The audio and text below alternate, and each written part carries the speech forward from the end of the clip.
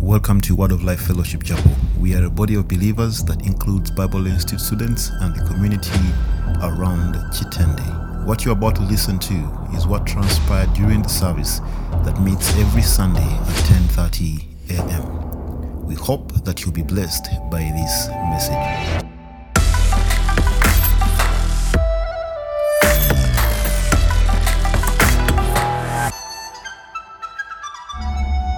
Good to see some faces here. Joel, good to see you and your lovely wife, and so many other faces that I'm seeing here for the very first time. You're welcome. We meet here every Sunday, and our goal is, if you got the bulletin, it's at the front. We are here to make mature and equipped followers of Christ for the sake of the family, community, and global transformation. And so it's our desire and our goal. Everything that we do as a congregation is geared towards that. Singing, our music, our support with each other, and the different groups that Frank shared about earlier on. For those who are joining us for the first time, our theme, as has been shared, is Thrive. And we spent 2 Sundays just taking a general overview of what it means to thrive, and then the last 2 Sundays we're looking at a thriving church. What does it mean to be a thriving church? Today and next Sunday, God willing, we're going to be looking at a thriving family.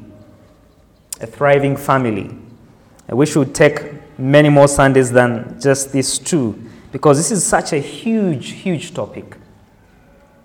Now, I want you to understand from the word go that I'm not standing here as an expert on what it means to have and to be a thriving family.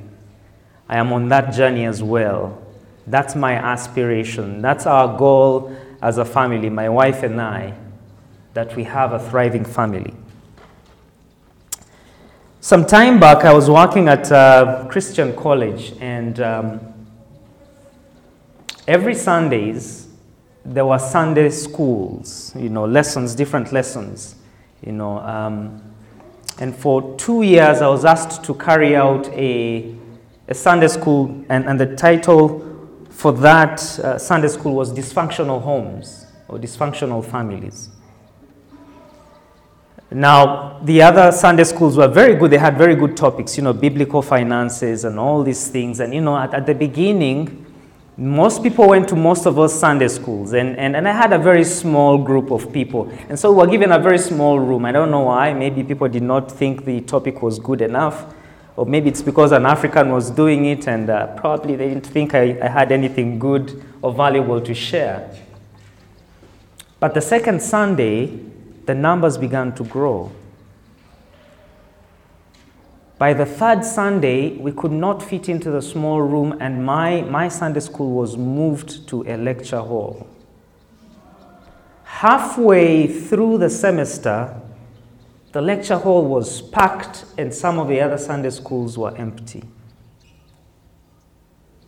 Now, this is what I realized. It had nothing to do with my presentation or my presentation skills. But a majority of those people in that room were victims of dysfunctional homes and families. That the number of people experiencing and undergoing dysfunctionality in the homes and families is growing exponentially, especially in this current generation where we are so busy and not having time to do that which God has called us to do as families. And the interesting thing is that the person that was facilitating that particular Sunday school was also a victim and a product of a dysfunctional home. So we had so much in common to share. We're going to be looking at some of these things that I put together back then, and I've tried to refine them for our good, for us to understand what it means to be a thriving family, because that was the last 2 sessions of my Sunday school lessons was driven towards what it means to be a thriving family, and God willing, we'll be looking at that next Sunday. How does it look like? What does it mean? Now, just like when I introduced the whole topic of thriving, remember I told you there's 4 places that you can be in. There's the decline, And this year you can either choose to decline or die off, and Psalm 1 also talks about this. Or you can be in survival mode. A number of us have been in survival mode generally in life for these past 2 years. Just clutching at every straw that is available to stay alive, to keep your head out of the water so that you're not drowning. The other place that you can be in is just maintenance. Everything is okay, you're comfortable. You don't want to add, you don't want to subtract, you don't want anything to be done, you don't want the boat to be rocked. Or you can be in thriving mode.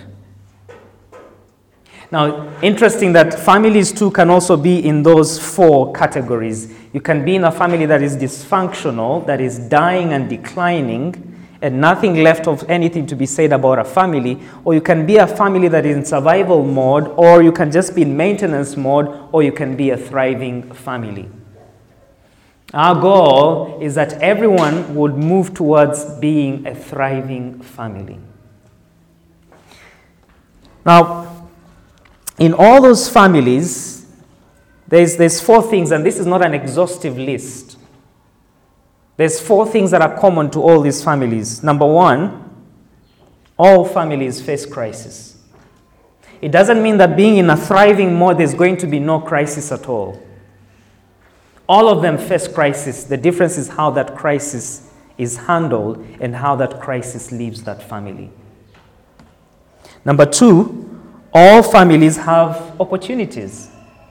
Even the declining and dying family, God avails them opportunities, either to get out of that cycle, as well as the thriving. Again, the difference is how those opportunities are taken up and utilized. All have expectation to thrive, apart from the ones that are dead, sometimes that tend to ignore. And then something that we need to note is that whether a family is thriving, maintenance, survival, or declining has got nothing to do with economic status. Because there's so many families that are thriving that are not doing well economically. So when we talk about thriving, I'm not talking about, financial explosion and all these things, prosperity. It could be part of it. And sometimes a thriving family is led to prosper in their relationship, is led to prosper financially because of how they choose to deal and handle things in their families. But it's also equally true that sometimes wealth and financial well-being can be a precursor to a declining family. So when I talk about thriving, it's got nothing to do with economic status.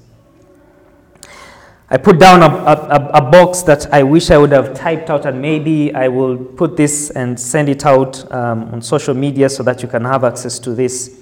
There are different characteristics that I've put here that would be able to define how a declining family looks like, a surviving family, a maintaining family, and a thriving family. I share this so that you can be able to identify where you probably are at. And hopefully get to make the decision to say, listen, I want to stay in thriving mode and grow in my thriving as a family. Or when you realize, hey, listen, I didn't know all along I was in surviving, that you begin to make the steps by God's grace towards thriving. There's 5 areas that I've put as, guiding areas for which we can be able to diagnose. And again, this is not exhaustive.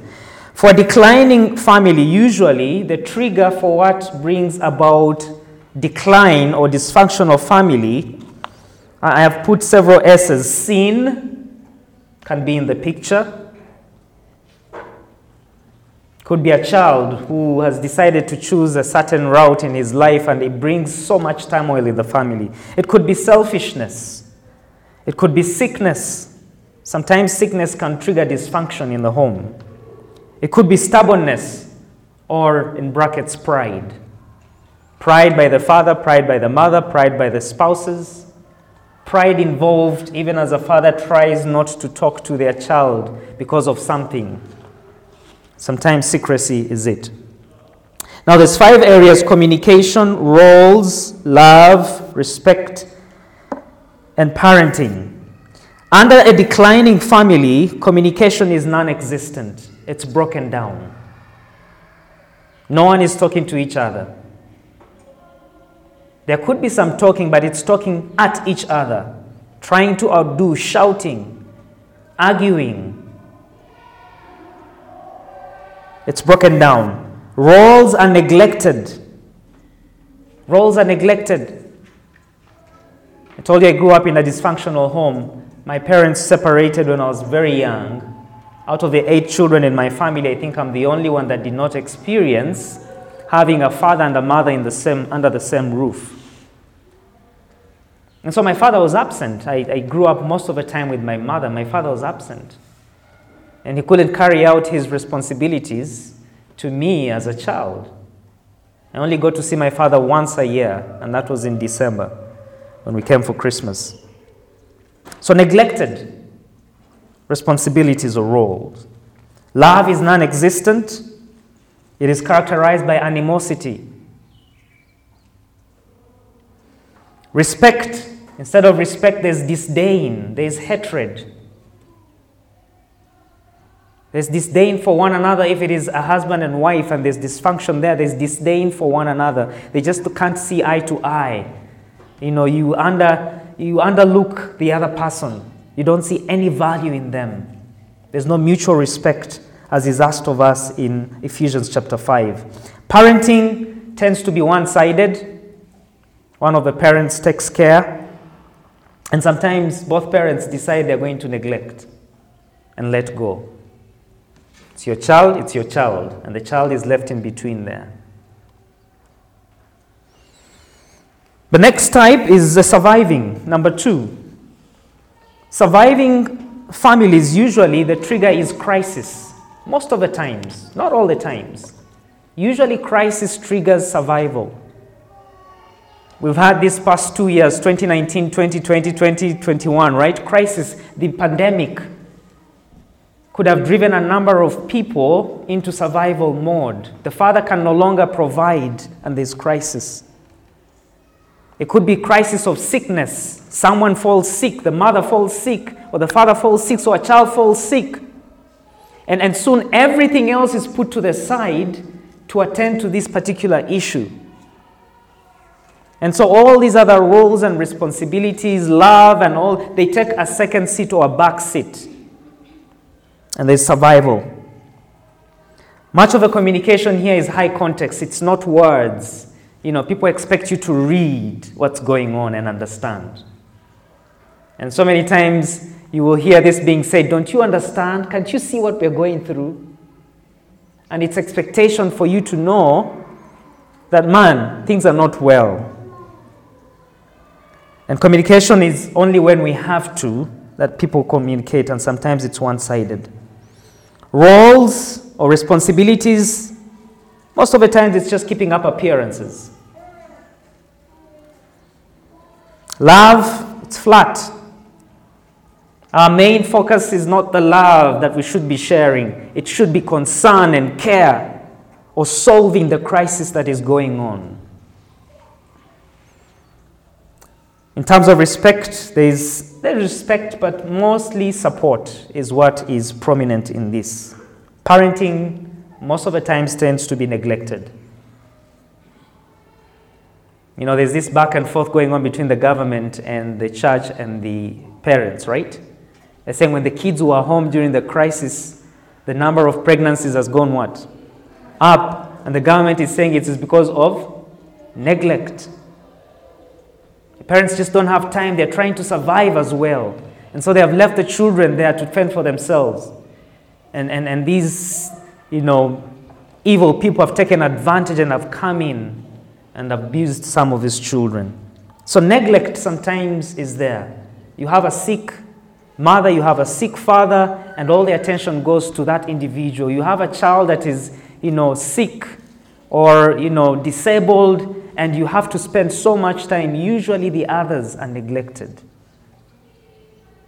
And it's not intentional. It's just the circumstances. We're in survival mode. Then there's a maintenance.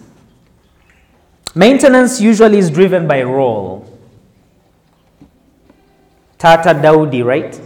And that's just my role, Tata Daudi, to be the father. You provide. As long as you're providing, the children are dressed, they're going to school, you're bringing food. That's it, maintenance. Let each one of us keep their roles.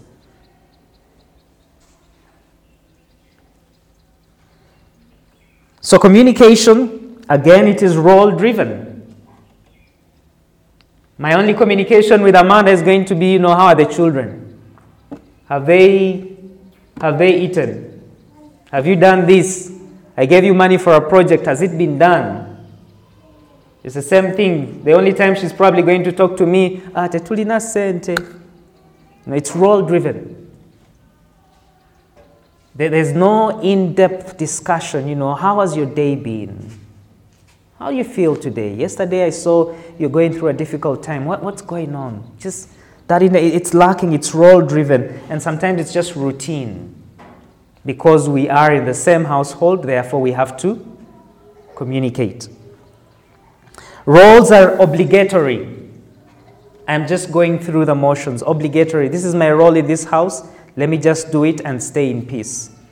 There was a young man I was counseling some time back, and he realized that whenever he does something, the whole world just comes crashing to him. And he said, listen, now I have learned to know what my role is in this home. And as long as I do it, I know there is no trouble. I'm not doing it because I want to, but I know it is just going to save me from trouble, to keep the peace. That young man was in maintenance mode. Obligatory. Love is really situational. It depends on the moments. There are those moments, those rare moments where love is going to be expressed one to another, but most of the times it's maintenance depending on the role. Respect is high. That's interesting. Respect is high here. And it's respect that is based on the roles. I respect you as the mother of my children. I respect you as my wife. I respect you as my husband, as the one that provides. Parenting is driven by concern. There's concern, and that's why the roles, are exalted. But let's go to the thriving. How does the thriving look like? Communication.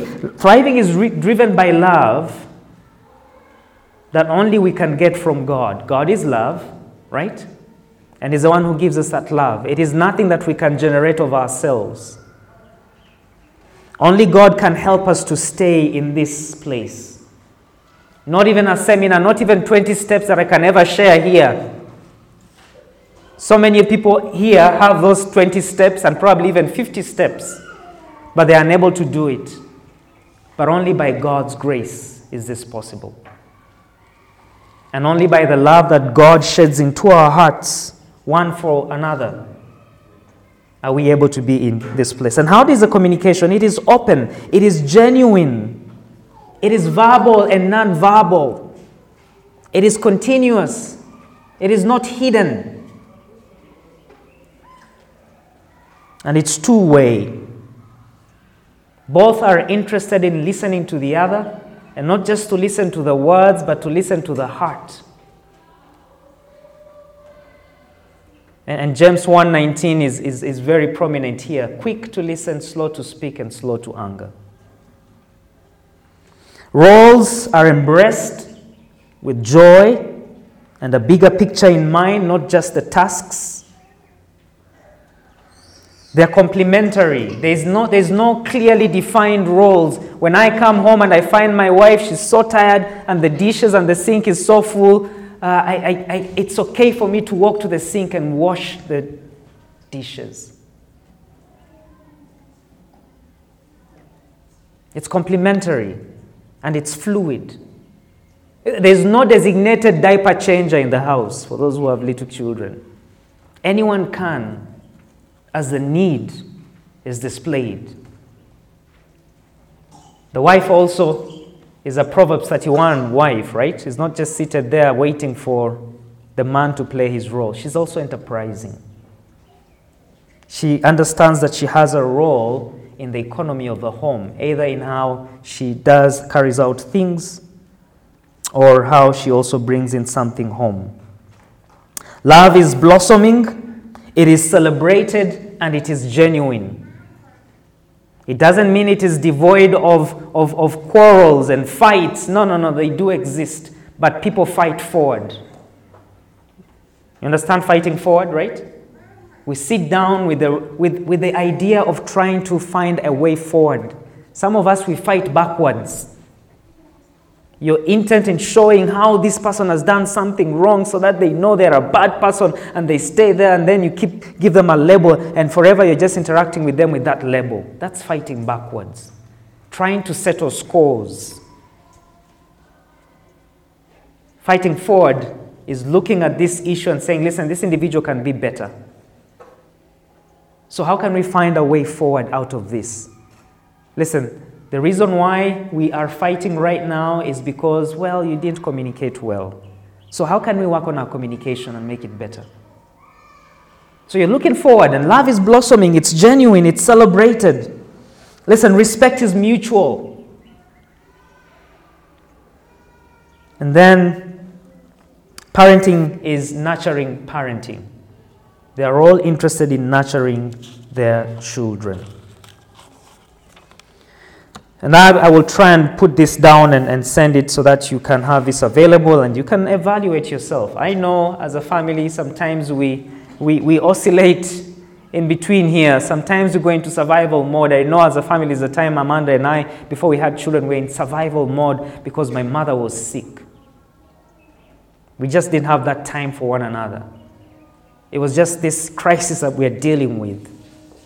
And then there are times we found ourselves in maintenance mode.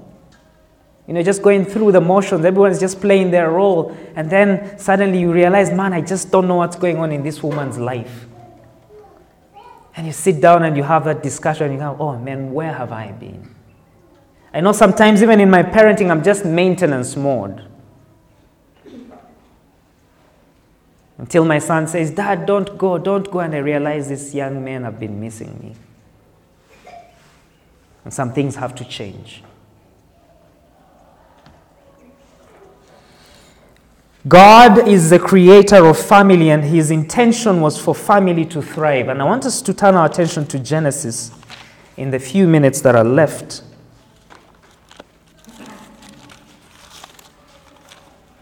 Genesis chapter 2, we see the beginning of family.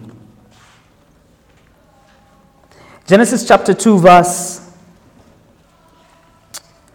20, let me begin with verse 20. It says, So Adam gave names to all cattle, to the birds of the air, and to every beast of the field. But for Adam there was not found a helper comparable to him. God institutes family with the idea of that companionship. The working together, the walking together. And I was teaching Old Testament this past week to the Bible Institute, and I was telling them, listen, the word that is used for helper there is not a servant that is there to bid. The word helper is the same word that is used of God when God leads the Israelites through the wilderness. It's the same word in Hebrew. So God was not there as a servant to play second fiddle to Israel. Actually, he was playing a prominent role.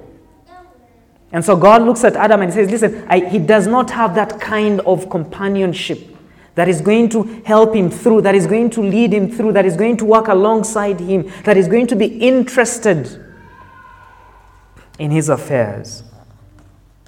And so what does God do? Verse 21 says, And the Lord caused deep sleep to fall on Adam, and he slept, and he took one of his ribs and closed up the flesh in its place.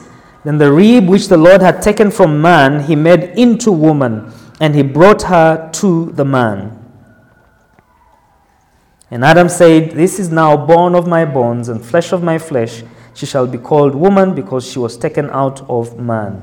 And we see that very first, the beginning of family, there was celebration. There was mutual respect. There was joy. And it was God-driven. God initiated everything. There was celebration as Adam saw this woman. And verse 24 says this, you've heard this probably in so many weddings. Therefore a man shall leave his father and mother and be joined to his wife. And they shall become one flesh. And they were both naked, and man and his wife, and were not ashamed. Talking about, that family, that nucleus family of just husband and wife. There's that mutual respect. They are sharing things. They're not ashamed. They're out to serve one another.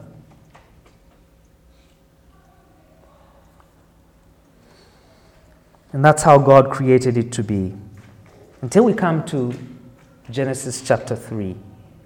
Where did this all come from? If therefore God created us to thrive, where did this come from? Where did it begin from? The declining, dysfunction, survival, and sometimes maintenance, where did that come from? We know it began in Genesis 3. And I would like to spend a few minutes looking at this, for things that we need to watch out for if we're not careful in our families. That these are some of the same ways in which decline begins to take shape in our families. And when I talk about families, now we have all sorts of families, right? We have single-parent families, and those are very common. They're becoming very, very common for whatever reason. Can be a family between husband and wife, no children. That's still a family. Can be a family with children. At some point in our country, in the 80s, we also had children-led families. All those are families. But what causes decline or dysfunction? We can see that the very first time dysfunction comes into the realm of a family is in Genesis 3. And there are several things that happened that led to dysfunction. And I share these things so that we can have our guards up. We can have this as a checklist to say, hey, listen, probably the reason we find ourselves in this place is because of this issue, and we need to deal with it. I like what Song of Solomon says. Listen, let's identify the foxes within our vineyard and do what? And get rid of them. So I share this so that you can have the awareness that these can be foxes within our relationships. And by the way, it's interesting. This can sometimes supersede even just a family relationship. I've seen these things even ruin relationships outside families. Number one, in verse 1 we're told, now the serpent was more cunning than any beast of the field which the Lord God had made. And he said to the woman, has God indeed said, you shall not eat of every tree of the garden? Number one, the outside voice. That outside voice, be wary of it. You see, prior to this, we had God having conversations with Adam especially and telling him what he needs to do. And I believe, it's not even put here, but I believe those conversations existed between God and the husband and wife. And then a third voice comes in.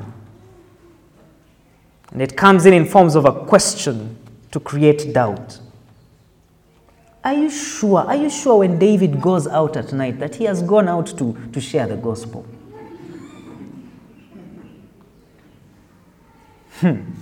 Your wife these days, she's begun to put on makeup.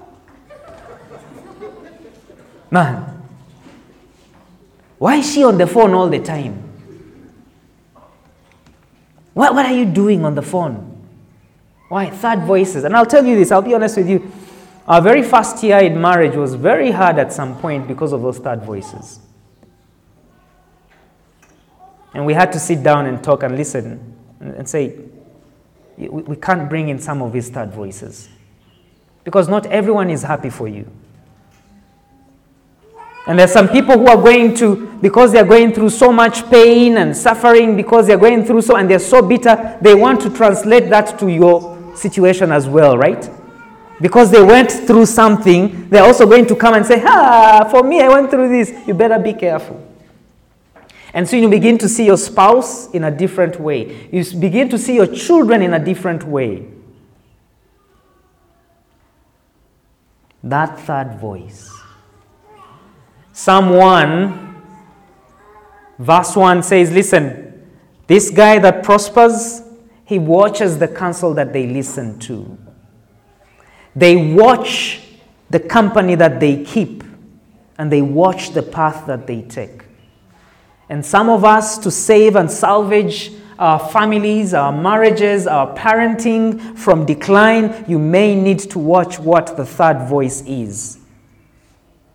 It could be that book that is based on human psychology and all these things. It could be the movies that you have watched. It could be the novels that you've read. It could be that small circle that you are a part of, and there's all sorts of trash being said, and it is leading to a decline into your family. Let's chase those foxes out. Number 2, and on the seventh day and the woman said to the serpent, we may eat of the fruit of the trees of the garden. Imagine they're having conversation. I keep telling people, if it was me, we would not have had a conversation. I would either have run away or killed the snake. I dislike snakes. So God was wise not to have me as the first man. We would not be in trouble right now.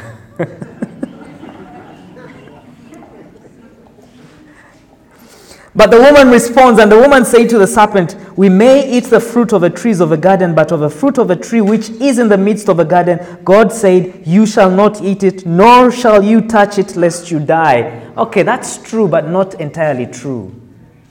Because the woman does what? She adds. In the common language, achisusiza, right?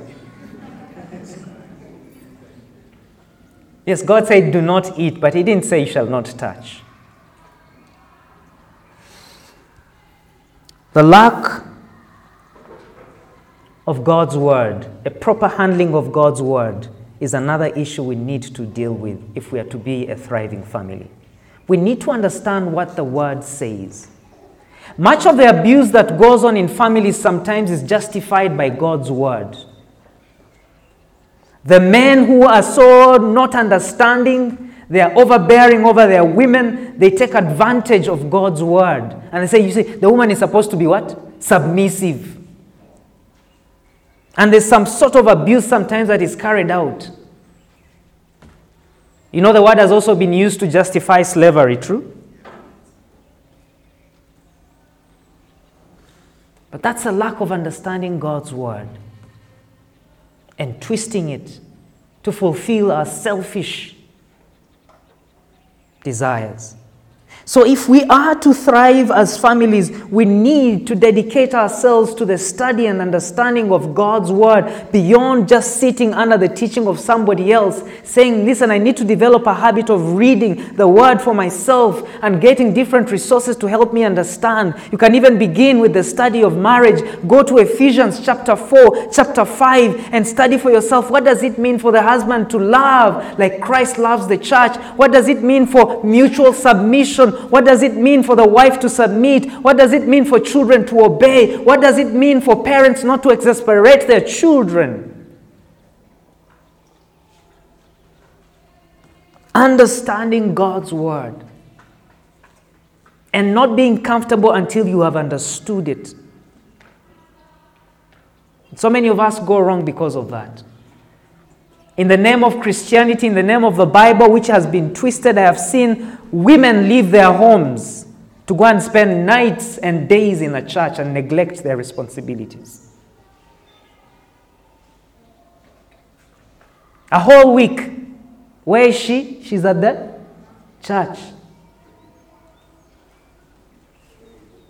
Praying and making food for the man of God.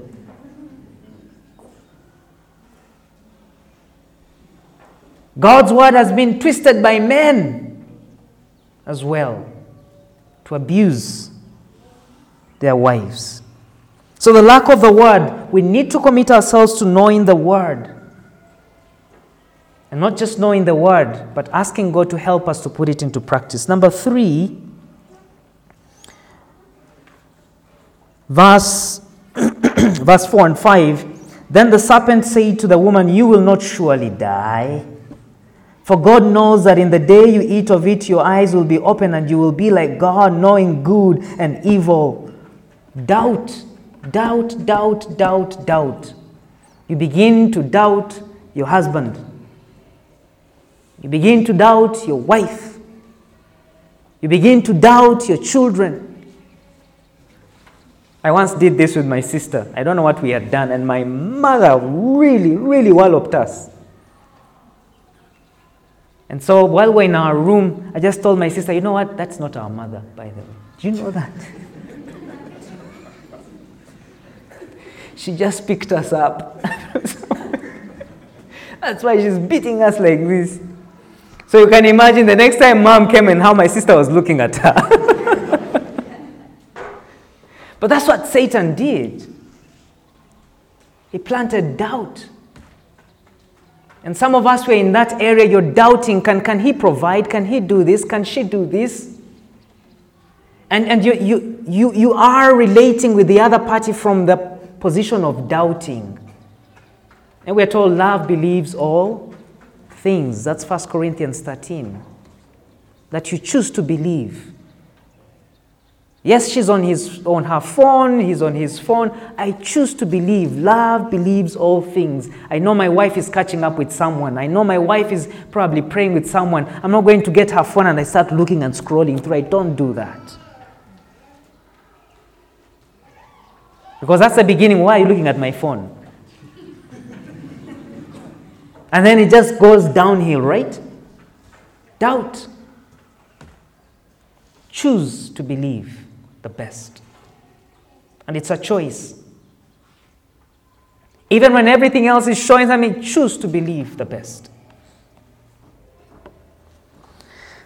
Number 4, why we find ourselves in decline and dysfunction sometimes it's because of unbridled desires, discontentment. Verse 6, it says, so when the woman saw that the tree was good for food, that it was pleasant to the eyes, and the tree desirable to make one wise, she took of its fruit and ate. She also gave to her husband which with her, and he ate. Listen, there were so many trees available. But the woman now becomes fixated by this just because she has been directed in this by the third voice and doubt has been created. She no longer sees all this choice that is available to her. She's now fixated on this and the desire begins to grow and she lusts for it. And all she can think about is this fruit. Unbridled desires. Yes, your wife cannot do certain things, but listen, can you also look at all the other things that she's doing? Because your wife is not God. She's not omnipotent. She's not whatever to be able to provide everything that you need. And we're not supposed to get anything that only God can provide from another individual. Your husband is not supposed to be 100% provider for everything. No, he's man. He's human.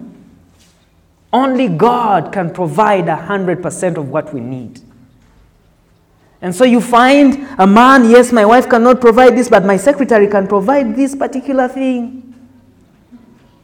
And you choose to neglect all these things the poor woman is dying to provide. And you become fixated on that one thing this secretary can give you. Unbridled desire.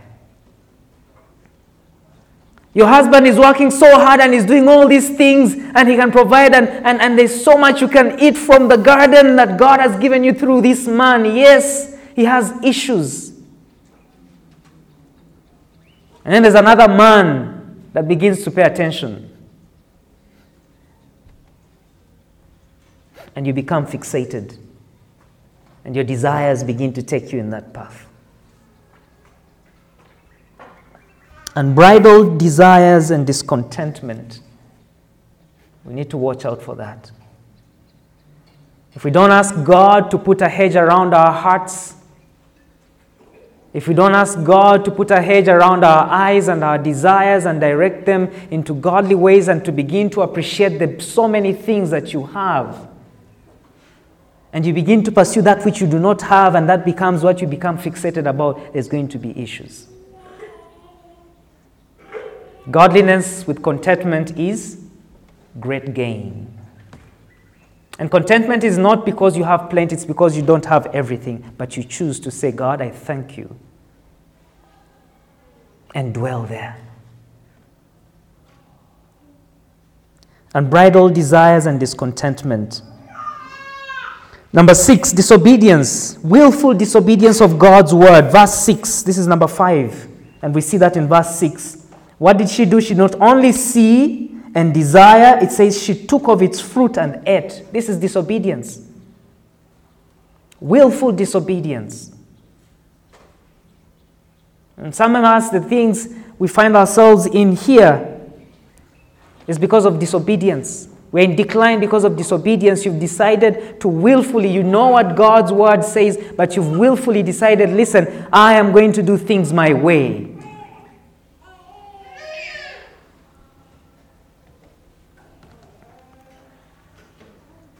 May we ask God to help us to see the areas where we are willfully disobeying and have the strength and the courage to ask Him to take the path, just like the Psalm 1 individual. Because when we continue on the path of disobedience, problems will always arise. Number 6, this is very important. I'm going to just put a pause to everyone and just concentrate on the men. It says she also gave to her husband with her and he ate. You know, usually people say, where was Adam? Listen, Adam was there. Verse 6 tells us Adam was right there, and Adam saw the serpent come, and Adam listened to every conversation, and Adam had every opportunity to make the record correct. And saying, listen, I was there. God is the one who spoke to me, and I know this is what He said. But Adam chose to be quiet. It's actually a book I would recommend to all of you men. It's titled The Silence of Adam. And I like how it just explains how that has led to so much turmoil to this very day. I'll tell you this, a number of the counseling situations that I have gone through, that either children are going through, most of it is because of an absent father. Most of it. Either the absence of the father is because of a separation or divorce, either the father has died, or, they just don't know who the father is. And sometimes the father is actually in the home, but is absent. He provides, but he's absent. I had a discussion with one dad said, but I'm there, we do this, but the son said, listen, yes, you're there, but whenever we sit down, we're just discussing about homework. You're not interested in anything else that I have to say. He says, listen, you are not there, Dad. And the absence of men in the lives of their children and even in their spouses has caused so much turmoil in the name of being busy. One of the songs that I really love, I think it's by Sanctus Real. It is Lead Me. It is a song of a family crying out. It says, listen, lead us, Dad, we want you to lead us. You're busy out there chasing your dreams, but we feel neglected. It says, lead me with strong arms. Men, we need to wake up to the reality of our responsibility. Some of our girls and daughters are going out there looking for love that they lacked in their home from a father. Some of our sons are out there acting out because they saw you lacking the leadership. You're beating up your wife and they are violent, and beating up their friends and their wives as well.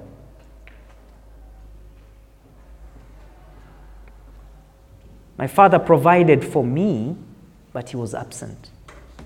He sent money for school fees, but he was absent. Men, you play a huge role. Because most of the times the women are there, they're doing their duty. And men, you play a huge role. And I can also see it in my own children. I begin to see them acting up and I realize I've been away from home. I am there at home, but I've been away.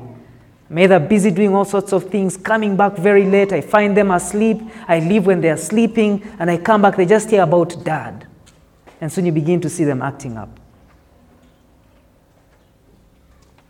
The silence of Adam, the absence of men, is very critical. And I know we are busy people in a busy world. And there's so many little things you can do to help in this area. Have a date with your children once a week. Spend time, and I'm not talking about homework and what they have not done and what they have broken and what they have, No, I'm not talking about that. I'm saying sitting down.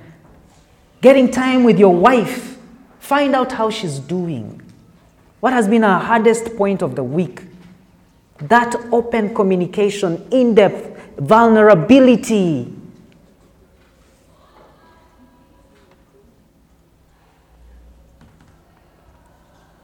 Let me stop there, lest the offering becomes less. But that's one, folks, that we need to be careful about. And I know we don't intend to, we don't plan to, we find ourselves, listen, it has to be intentional. I'm talking about intentional presence as a man. Everything in our society drives us away. The busyness, and now this guy has come into the family as well, right? There are times I find myself, I've gone home, but I'm still here. Emails after emails, messages, the whole world is calling out to you, but the world in your home is missing you. This guy, keep him away from the dinner table.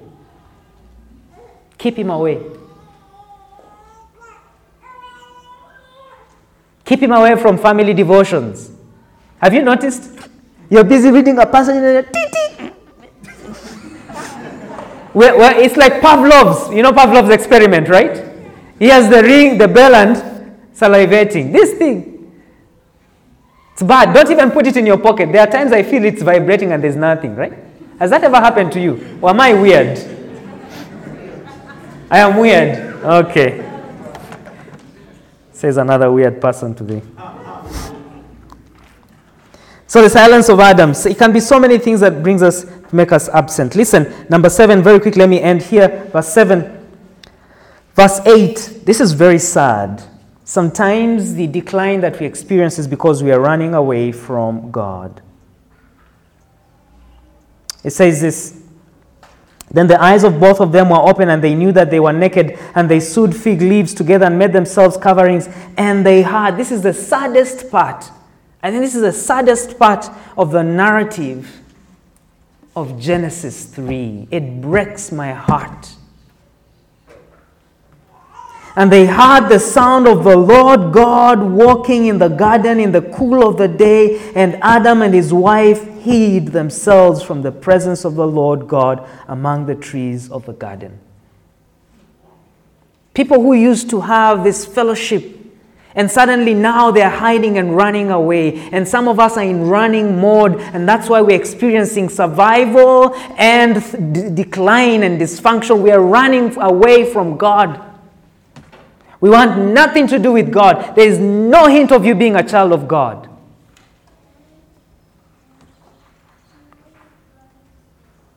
Your prayer life has declined. You don't feel any point in praying anymore. Because you've been in this crisis mode for a long time and you're not getting any answers from God, and you decide, God, maybe you're not existent. Maybe it's time to try something else. You're busy running away from God. And I'm challenged by people like Susan here. Going through all that and saying, still I will come.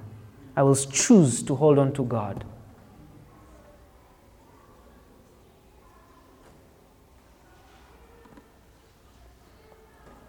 The reading of the word has become distant. You sit and you get God's word and it just doesn't make any sense to you. You decide to put it to the side. You don't want to fellowship with other believers. Isolation. You're running away from God.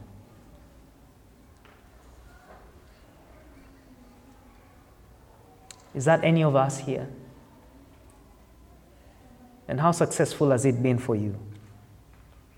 With your parenting, with your marriage, with your relationships. It always has an effect. You see, we were created to be in relationship with God. We were created as counsel receivers, counsel from God. And whenever you alienate yourself from God, things begin to decline. This microphone was created to be plugged into this for it to function very well. And you remove it, it will not function. Departure from God is another one. And then number 8, verse 12. The man said, when man is confronted by God, he says, then the man said, the woman whom you gave to me to be with me, she gave me of the tree and I ate. Man not taking responsibility. The lack of taking on personal responsibility for the things that happen is another fox that we need to deal with.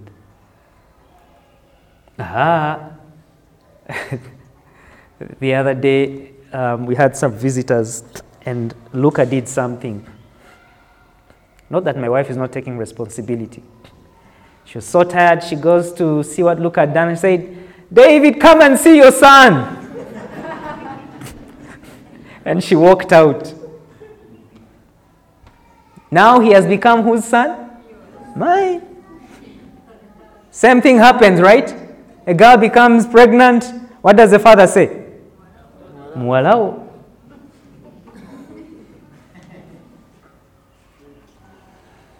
Realizing it is our responsibility and taking responsibility for everything that happens as a man, as a woman, and as children in the household. When we don't put this before us, when they're not in our radar, when we don't realize that the third voice, when we don't realize the twisting and the lack of knowing God's word, when we allow doubt to fester within our relationships in the home, when we have unbridled desires and discontentment, when we have disobedience as the modus operandi for God's word, silence of the men in the home, or the absence. And by the way, if there's an absent father for whatever reason, there's different ways in which God can plug up these spots. I grew up in a home where I did not have a father, but I began to realize that, and I started attaching myself to men that I saw were godly, and they were able to fill in that gap for me. So it's not all lost. When we don't realize that the departure from God and the lack of taking responsibility are the reasons why we are lingering in the zone of dysfunction and survival and sometimes maintenance, then there's going to be no way of us going to the thriving mode.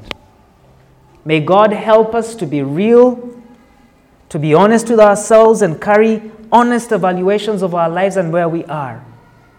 But may we also be like what Psalms 1 says. Once we realize we are there, may we choose to stay near Him, to be that stream that feeds us so that we can bear fruit and thrive in season. There's no easy answer to that one, unfortunately. And like I said, the times that we live in sometimes require us to do some of these things. But here's what I can say. One, you need to decide what your priorities are. Figure out what your priorities are at whatever particular time. And what is the price you're willing to pay? That my continued absence from home, this is what is beginning to happen. A time comes and you change your priorities and say, listen, work needs to take a back seat for now. I'm a student as well. I study, and so I find myself studying at night because I don't do that during work hours.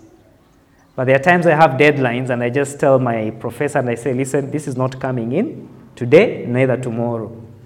I have a family. Let me get to the 0, or let my marks be deducted, but I don't want Daudi to get a 0 in life. So priorities. You will have so many things that are calling you, your work, your family, your extended family. It is a matter of just prioritizing and saying, listen, what should be my priority right now, and what is the cost I am paying for not taking care of the other things? Am I willing to allow this to go on? Okay? So, and it's going to be a juggling issue. There's times you're going to say, I'm not going to Rwanda because faith needs you, because grace needs you. There are times, you just have to travel to Rwanda because the priorities have changed and the cost, I think the businessmen call it cost benefit, right? The cost is less. I don't think I've given you a straight answer, but it lies in between there. Just told us, you decide. Father, thank you so much, because even as we call you Father, that denotes a family. You're a loving Father, you're a forgiving Father, you're an equipping Father. You're a Father who comforts us, you're a Father that helps us, you're a Father that is beside us and promises never to leave us. And God, at this point, even as we look at these earthly families that you have put here so that they can reflect you and how you love us and how you relate with us, we ask that you help us, God. If there's any way in which any of these things have crept into our relationships, Lord, may you grant us the boldness to deal with them and ask for your help in dealing with them. God, may you sow the love that only you can sow in our hearts so that we can be the kind of families that you desire for us to be. Help us to thrive in our marriages, help us to thrive in our parenting, help us to thrive in our different responsibilities that you've given us as a family. May all this be done to your glory in Jesus' name. Amen.